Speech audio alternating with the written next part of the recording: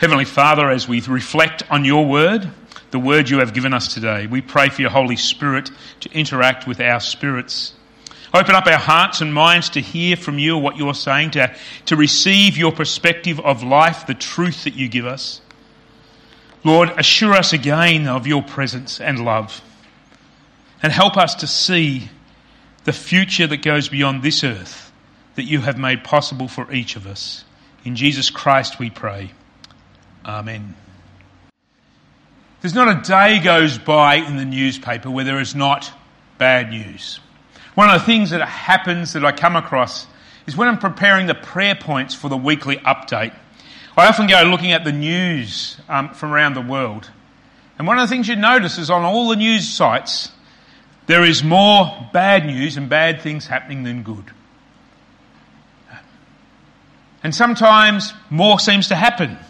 For instance, last week we had the earthquakes in Morocco, and then a couple of days ago we got told about the floods in Libya.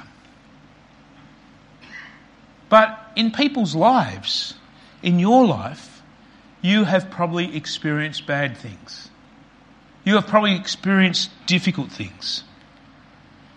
And so what do we do? What do we do when those things arise? Well, we're going to hear a story about Joseph today. And Joseph said this in the last part of his story. But Joseph said to them, "Do not be afraid. Am I in the place of God? You intended to harm me, but God intended it for good, to accomplish what is being done, the saving of many lives." Something for all of us to think about. Throughout life, bad things will happen. People will sin against you and others. But how will you respond? How will I respond to those bad things that occur, to the sin that occurs against me and others? Now, to get a bit of a background, some of you may know the story very well, some of you may not know it that well, but the story of Joseph is one of bad things happening. But it's got a bit of a background to it. And the background is this. Joseph had been a person who had shared his dreams to his brother. He was gifted. He had these dreams and could interpret them.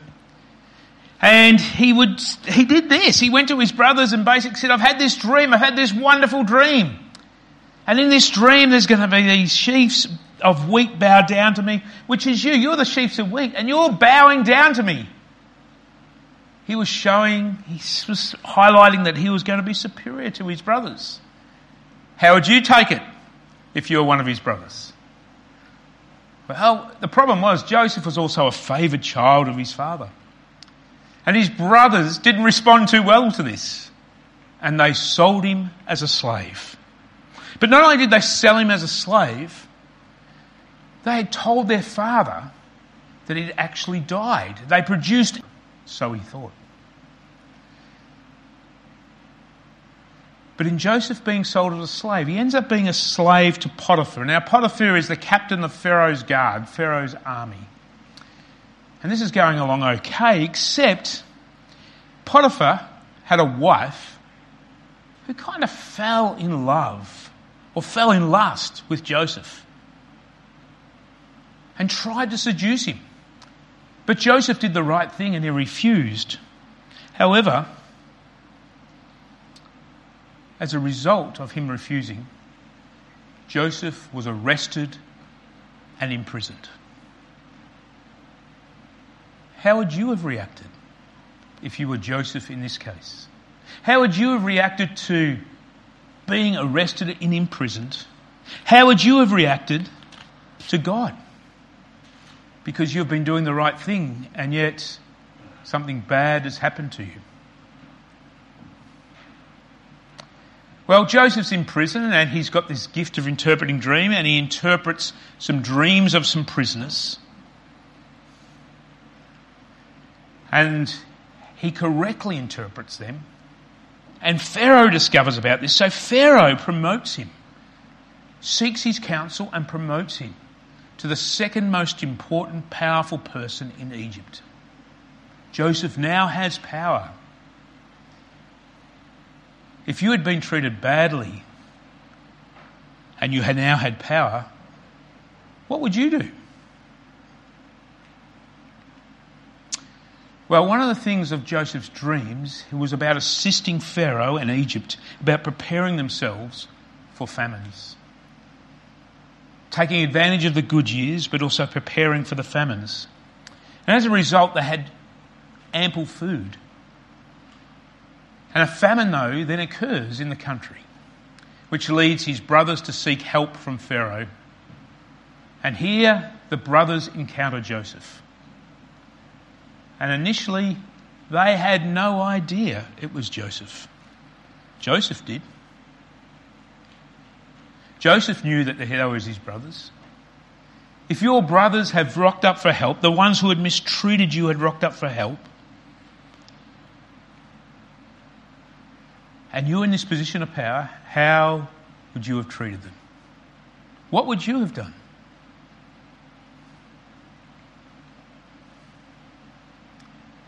Now, Joseph puts them in some tricky situations, which you can read about in chapter 40.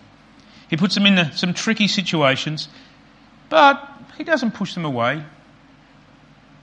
He eventually reveals himself to his brothers and invites them and the entire family to relocate to Egypt, including his father. You know, when I read this, the image I get is this, not just a few people coming along, but the whole tribe, everything they have is relocated to Egypt, to a place where they would have ample food, a place where they would be looked after. And Joseph settles them in a fertile place, in fertile land. And then his father dies. Now, the brothers may have thought they've got protection because their father wouldn't want any of them to be harmed. So whilst he was alive, they thought they may have had protection from the father. We don't know, but that's one way of reading this. But the father dies and the brothers are paranoid. The brothers are worried that Joseph will punish them. Treat them as their sins deserve, you might say. But he doesn't. They repent and he announces forgiveness on them. Now that's the story of Joseph. How could Joseph have responded to his brothers? What are the various options that could have happened? And how would you have responded? How do you respond when somebody treats you like Joseph's brothers? Perhaps you could be resentful, and that's one of the options Joseph had. He could have been resentful. He could have gone, I've been treated poorly. God, what's going on? I don't like this. You're not fair. He could have been resentful. Very human, natural response. He could have lived with the victim. Like sometimes you hear of people who their whole identity is around how badly they've been treated.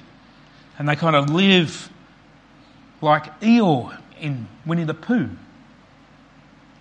Life is so bad. I've been treated badly. And that's how they go along. He could have done that. And many people would say he would have been just to do that. Because not just once was he treated badly, but a couple of times. He could have sought revenge. You know, my human nature is one of, my brothers deserve to pay for this. Right? Pay for what they've done. I might look after them a little bit, but I'm going to make sure they pay. He could have sought that revenge. Or he could have been obsessed with getting true justice, looking at, why did this happen? How can we stop this happening in the future? Let's get justice. That's what he could have been obsessed with. But he wasn't. Or he simply could have lived a life and said, look, my brothers have treated me badly. I'm going to have nothing to do with them. I'm just going to focus on myself. I've got this power. I can look after myself. He could have done all those things, but he didn't. Instead, his focus was on how God is using the situation he faced. And he makes this very interesting phrase. He just doesn't say what God you intended for bad, God is used for good. He doesn't say God is used for good to bless me. He makes this last, and this is an important part of Joseph's story, to save many people, to help many people out. What a wonderful story for us to think about as Christians, as people who live in the world. How might we respond to the bad situations we face? We've got every right to seek revenge or to seek justice. But maybe God is calling us to a better way to respond. Maybe God is calling us to a better way so others can know about his love and his grace and be saved. Because we as Christians also have somebody more important than Joseph. We have Jesus. And we should remember the central message of Jesus is about him suffering and dying for us. Jesus faced evil actions from humans he didn't deserve. The crucifixion was terrible. And yet through that crucifixion, through him being beaten, all people have the opportunity to be saved. Listen to Galatians chapter 1 verse 3 to 5. Grace and peace to you from God our Father and the Lord Jesus Christ, who gave himself for our sins to rescue us from the present evil age, according to the will of our God and Father, to whom be glory forever and ever. And in your handout, if you go to Acts 3, that I've put in there, there's a reading from Acts 3 that's even more explicit about how God saves us through the evil actions of humans. And so the story of Joseph is not just a story to tell us what to do. It's also pointing to us the character of God. It reveals to us God's character. That bad things don't stop God doing things. That God is constantly transforming evil situations and experiences into situations and experience where people are blessed and saved by him. In other words, amongst the bad, God is doing good. None of us like bad things happening. None of us like evil happening. None of us like sad things happening. And yet, in all those situations, God can do good. But not only do good, can actually use those situations to help people know more about him and his grace and his love and connect people together.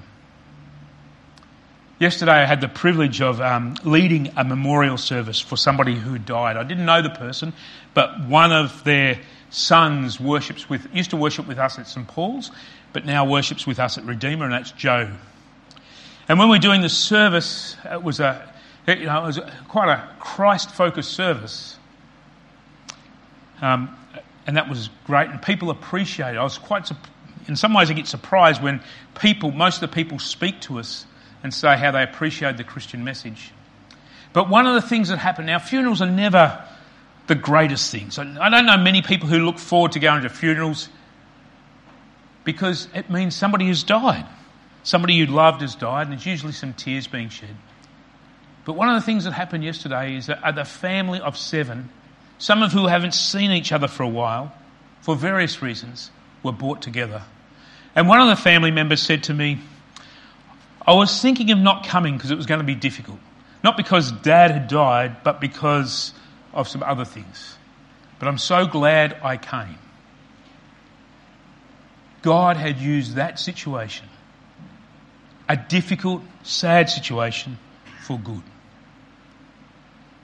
And so what about your life? How do you respond when bad things happen?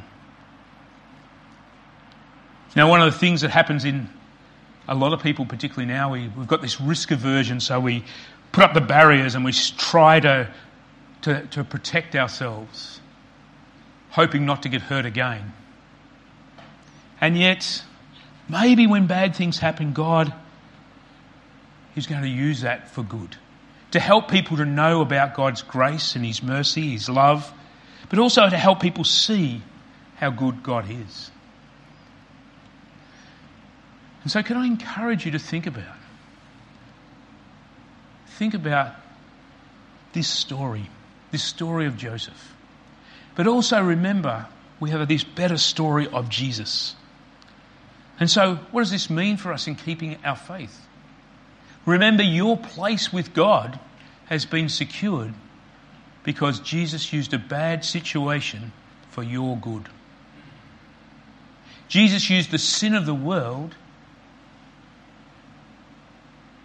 and forgave it through the actions of sinful people.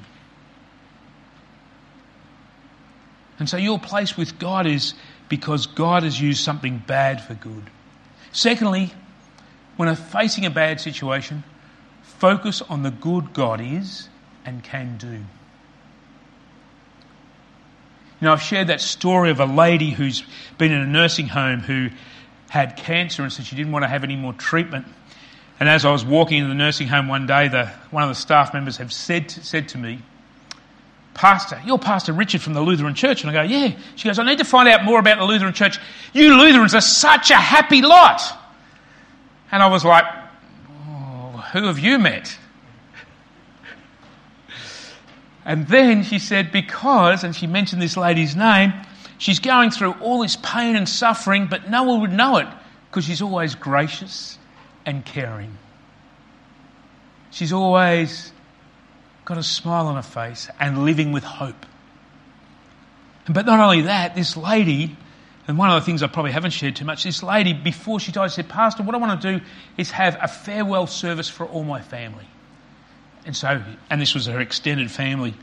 And she's in this service. She's got death is on her doorstep. And she's gathered her family and she said, as part of the service, "I want everyone to know something. I'm going to die from this earth, but I'm not going to die. I've got a future with God that's been made possible by Jesus." And that was important because there were believers there, but there were also grandchildren, some who weren't connected that well to the church. She was using a bad situation to bring good news into the life of others. So when you face a bad situation, can I encourage you to think about how God can use this for good? For me, this changed my whole life. One of my favourite verses is this verse that we read today from Genesis. What you intended for bad, God can use for good. And now when bad things happen, yes, my wife will tell you I get mopey and grumpy, but I'm also I'm wondering how God's going to do some good here. How's God going to surprise me? And so thirdly, then the third thing as you live your faith, look at how you can respond to bad situations to bring God's forgiveness, God's mercy, God's peace, rather than revenge and fear. So others can meet Jesus through you. You see, Joseph said these words, "Don't be afraid. Am I in the place of God? You intended to harm me, but God intended it for good to accomplish what is now being done, the saving of many lives." This is not about God creating a bad situation, but God getting involved in a bad situation to bring good from that. Let us pray. Gracious Heavenly Father, we thank you for the gracious love you have for all of us. Pour down your Holy Spirit on us, and as we live in this world, as we face the difficulties that are before us, as we encounter sin in our lives, help us to keep focused on Jesus and the love he has for us and all people, and use us and others to bring good out of bad. In Jesus Christ we pray. Amen.